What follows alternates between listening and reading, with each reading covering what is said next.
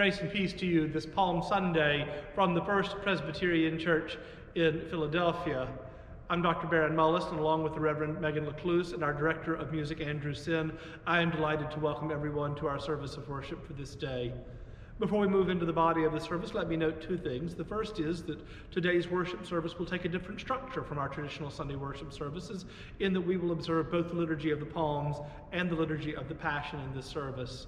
We will also offer something for each day of Holy Week this week.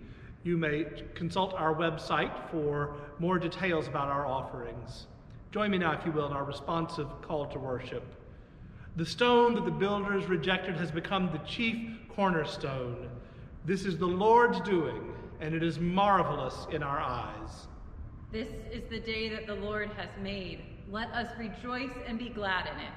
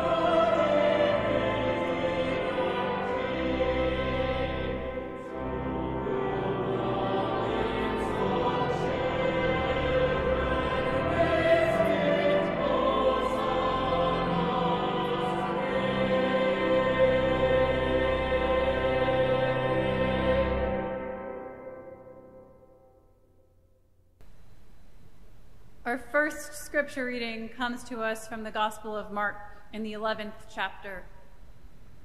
When they were approaching Jerusalem at Bethphage and Bethany, near the Mount of Olives, he sent 2 of his disciples and said to them, "Go into the village ahead of you, and immediately as you enter it, you will find tied there a colt that has never been ridden. Untie it and bring it. If anyone says to you, 'Why are you doing this?' just say this: 'The Lord needs it and will send it back here immediately.'" They went away and found a colt tied near a door outside in the street. As they were untying it, some of the bystanders said to them, "What are you doing, untying the colt?" They told them what Jesus had said, and they allowed them to take it. Then they brought the colt to Jesus and threw their cloaks on it, and he sat on it. Many people spread their cloaks on the road, and others spread leafy branches that they had cut in the fields. Then those who went ahead and those who followed were shouting, "Hosanna! Blessed is the one who comes in the name of the Lord. Blessed is the coming kingdom of our ancestor David. Hosanna in the highest heaven." Then he entered Jerusalem and went into the temple. And when he had looked around at everything, as it was already late, he went out to Bethany with the 12. The word of the Lord. Thanks be to God. Let us pray. O Lord, may the words of my mouth and the meditations of each of our hearts be acceptable in your sight, our strength and our Redeemer. Amen. Maybe I remember the story so well because of the injury. I'm not a person who deals well with blood or even thinking about bleeding or someone else bleeding. Or maybe I remember the story because of feeling convicted. It was the first service trip that I had been on, and my friend Katie sliced her foot open in the shower pretty badly. Her dad, a doctor, was on the trip with us, and he had her lay on a table while he looked at her foot and got it cleaned up. The pastor of the church where we were staying was there and asked if he could pray over her, and he did. When he finished, Katie's dad said, "I half believed your prayer was going to heal her foot." To which the pastor replied, "Maybe if you had fully believed, it would have." Oof. I mean, trust me, prayer and healing, that all feels beyond my realm of comprehension. I struggle between thinking that it isn't rational that prayer can lead to healing, seeing the iniquities in application if it can happen. I've known plenty of people who have been prayed for and not physically healed. And also wondering if it sometimes really does happen, and at least wanting to open myself to that possibility.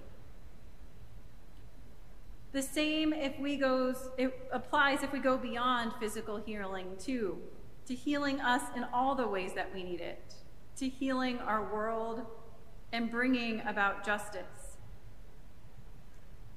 I may not, and we may not be able to fully comprehend it, but what does it look like to fully believe that Jesus has the power to heal us, to save us? I'm sure I could read more about the history to fully understand the details. I actually imagine that some of you listening to this sermon this morning could inform me of the details. But somewhere along the way, we lost some of what Hosanna really means. I'm not blaming the hymn writers. I like the hymn, but I think about the line we just sang, "To whom the lips of children made sweet hosannas ring." And I think about how when we are able to gather for worship in person on Palm Sunday, children wave palm branches as we gather. But saying Hosanna isn't the same as saying praise God or praise the Lord. In fact, it's not sweet. or something that the children in the text were saying. It was the adults, and they were saying it for a reason. And in the praise is also probably a bit of desperation.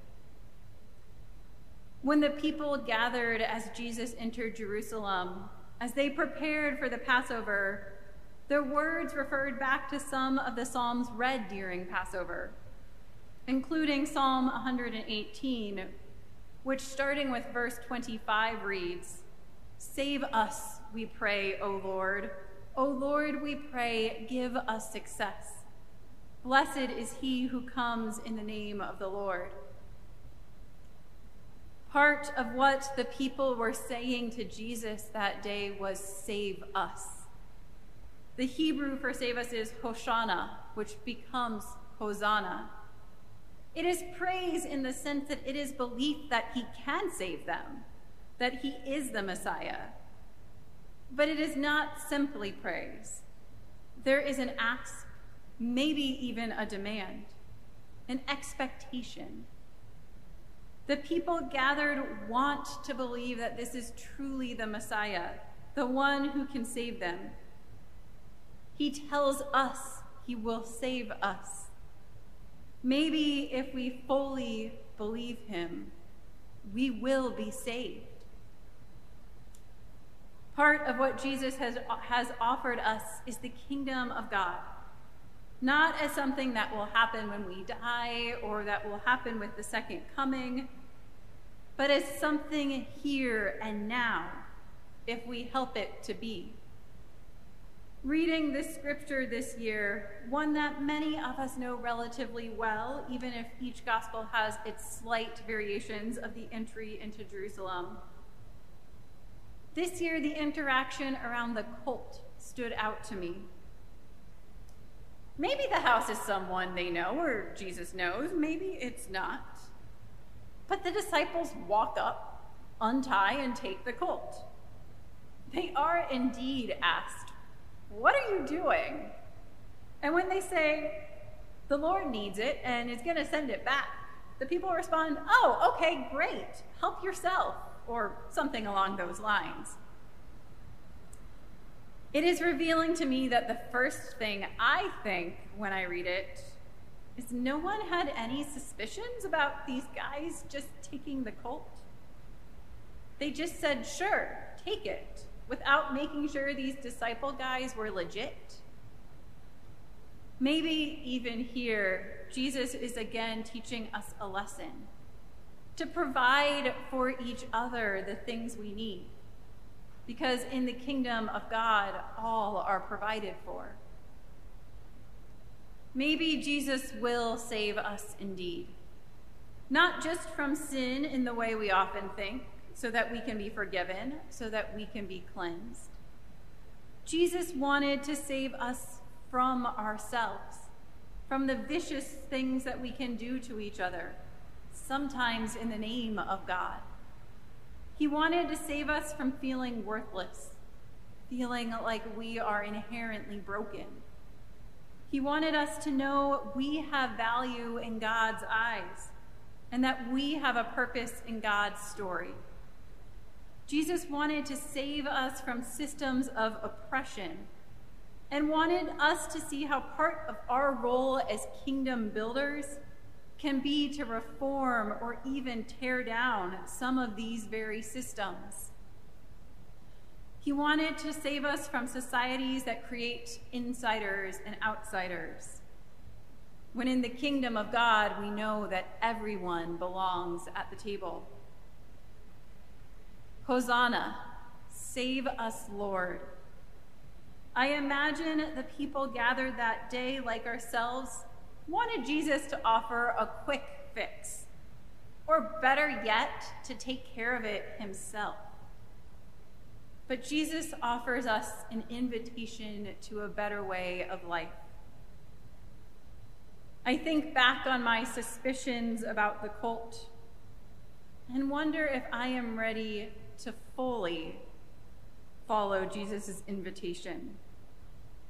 But I also know that discipleship is a journey, And Jesus does offer forgiveness when I get it wrong, or when I half believe. Maybe Jesus will save us. Maybe if we fully believe, he does.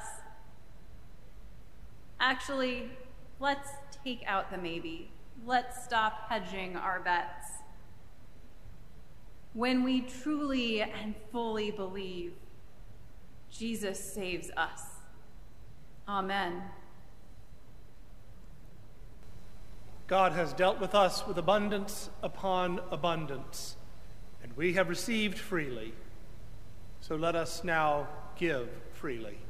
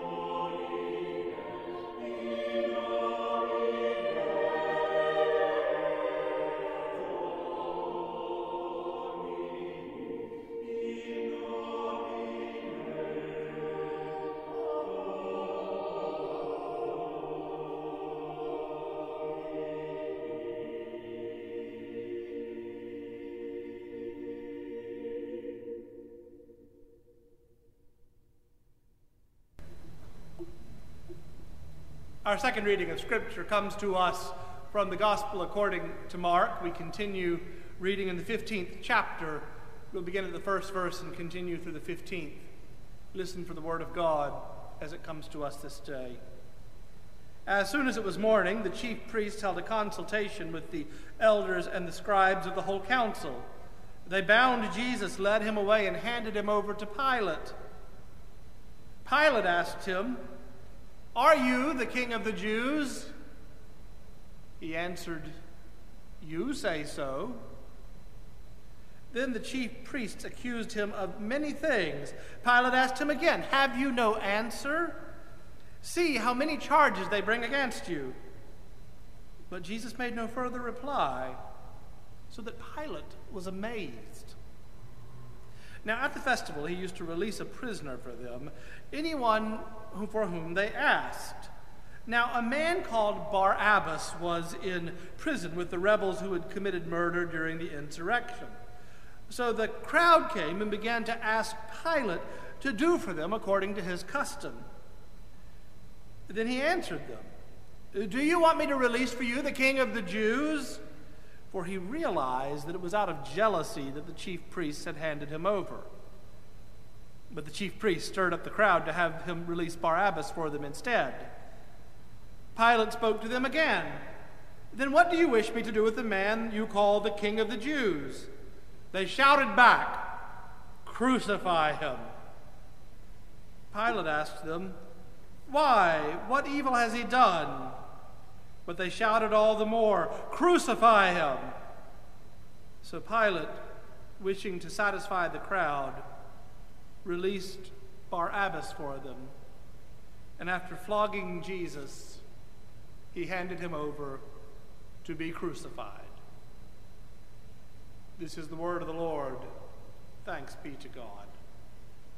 Join me now, if you will, in a word of prayer. Let us pray.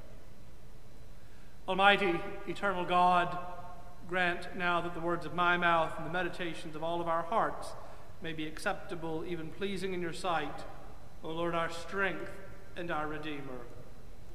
Amen. I heard a while back about a rather mild-mannered semi-truck driver who stopped into a diner on the side of the road in West Texas. He ordered his chicken fried steak because, honestly, every diner worthy of the name ought to serve a good chicken fried steak, and he had just tucked in to enjoy his meal when 3 motorcycles roared up to the curb. 2 men and a woman dismounted, strutted into the diner with a menacing look on their faces, and fixed their attention on the mild-mannered man sitting eating his meal at the bar. One of them walked up and grabbed his plate of chicken fried steak and said with a testosterone-laced sneer, "I'll take that."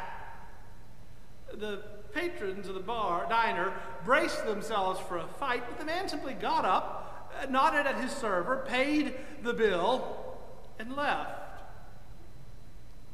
Seeking to show off to the customers and the waitstaff, the one man drawled at the other, "Not much of a man, was he?" But his server leaned across the counter and said, "Honey, I don't know if he's much of a man, but the one thing I can tell you, he's not much of a driver. He just drove right over 3 motorcycles." Sometimes things do not go exactly the way we expect them to. Sometimes things are not as they seem. Holy Week starts off with a bang and ends with something much more like a whimper. And nothing we will see throughout the arc of this week will look like anything we would call strength. Nothing over the course of the narrative will look anything like triumph. Now, we, modern readers, have the advantage of knowing the end of the story before we begin. But for disciples, for Jesus on Good Friday, there's really nothing they know at that point to give them anything like hope. Now, it all started off so well, or so it seemed. But we know things can turn on a dime. Things are not always what they seem. One person's triumph is another's gallows crawl. Strength is a funny thing. How do we define it? Is it physical strength? Perhaps is it wealth? Or maybe we think of military might as strength. If it's military might, there's nothing quite like a parade to show that off, but we know that Jesus has already made a mockery of that.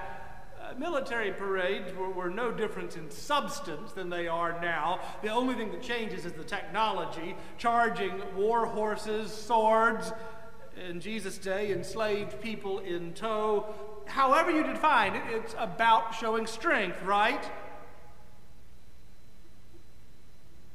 But yet here comes Jesus in a mockery of a military parade, clopping up the street on his donkey. It's just one step up from having someone follow him around, knocking two coconuts together to make the sound of horses' hooves.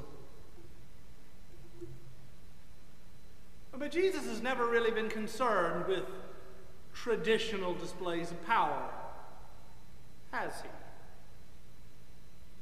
If anything, Mark's gospel narrative presents a version of Jesus who is profoundly aware of the limitations of finite knowledge, yet nonetheless seeking and preaching a kingdom of God that would exceed whatever his ability to describe it or even to demonstrate it. When Jesus prays that the cup would pass from him, he seems genuinely not to know whether that is a possibility or not. And he is faithful to his calling even then, especially then, all the way to the cross. But if you're looking for a display of rock-ribbed certainty in the face of coming suffering, there are better places to look than the Gospel of Mark. The kingdom of God moments in Mark's gospel narrative aren't moments of cataclysmic reordering of the cosmos.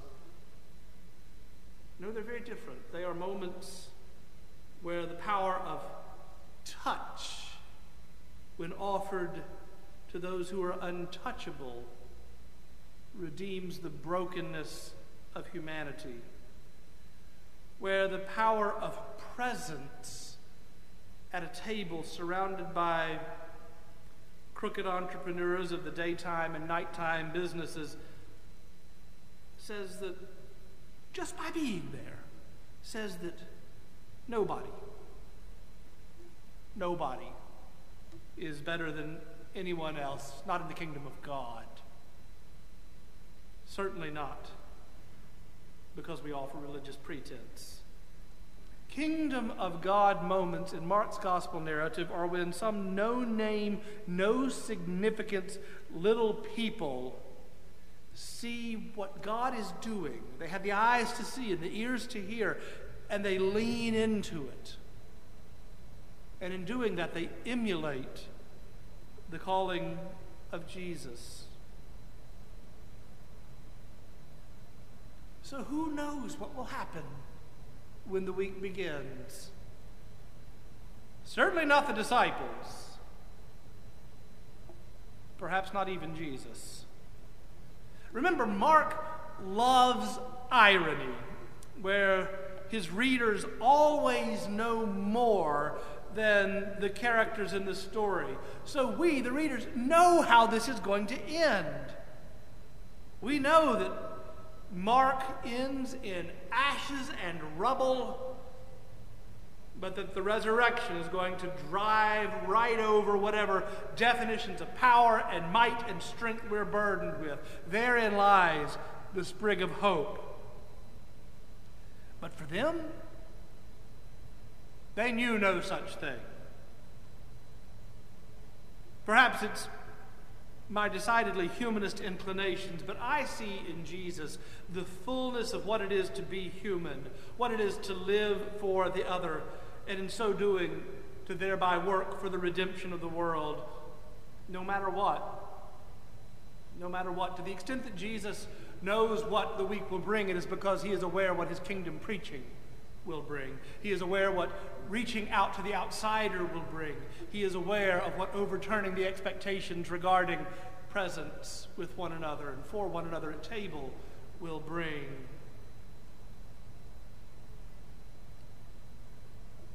We're burdened with so many expectations of what we think strength looks like, perhaps even what we think propriety looks like.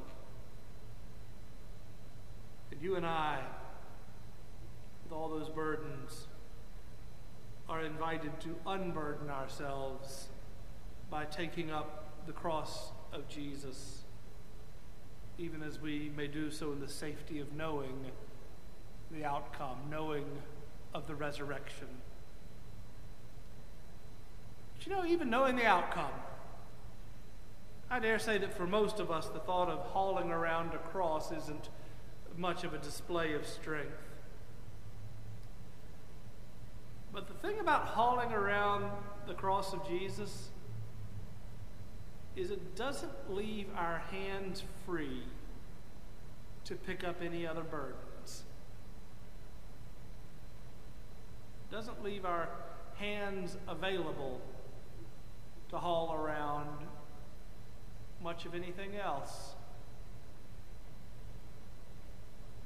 So why not leave it all this Holy Week? Seriously, drop it all. Whatever it is that's bothering you, whatever it is that's worrying you, whatever it is that fills you with anxiety, this week, drop it all. And instead, pick up a cross. That's the surest way to be near Jesus. What's the problem? Don't you think that you'll have the strength to go all the way to Golgotha with Jesus? None of us will. Strength is a funny thing. Madeleine L'Engle said this: I think we are, in times of angst, given strength we didn't know we had. So I think we should not undercut ourselves because the strength will come. You see it with athletes. They push and push over the line to win the race. We all have more strength than we know we have. And if we had it all the time, it would shatter us.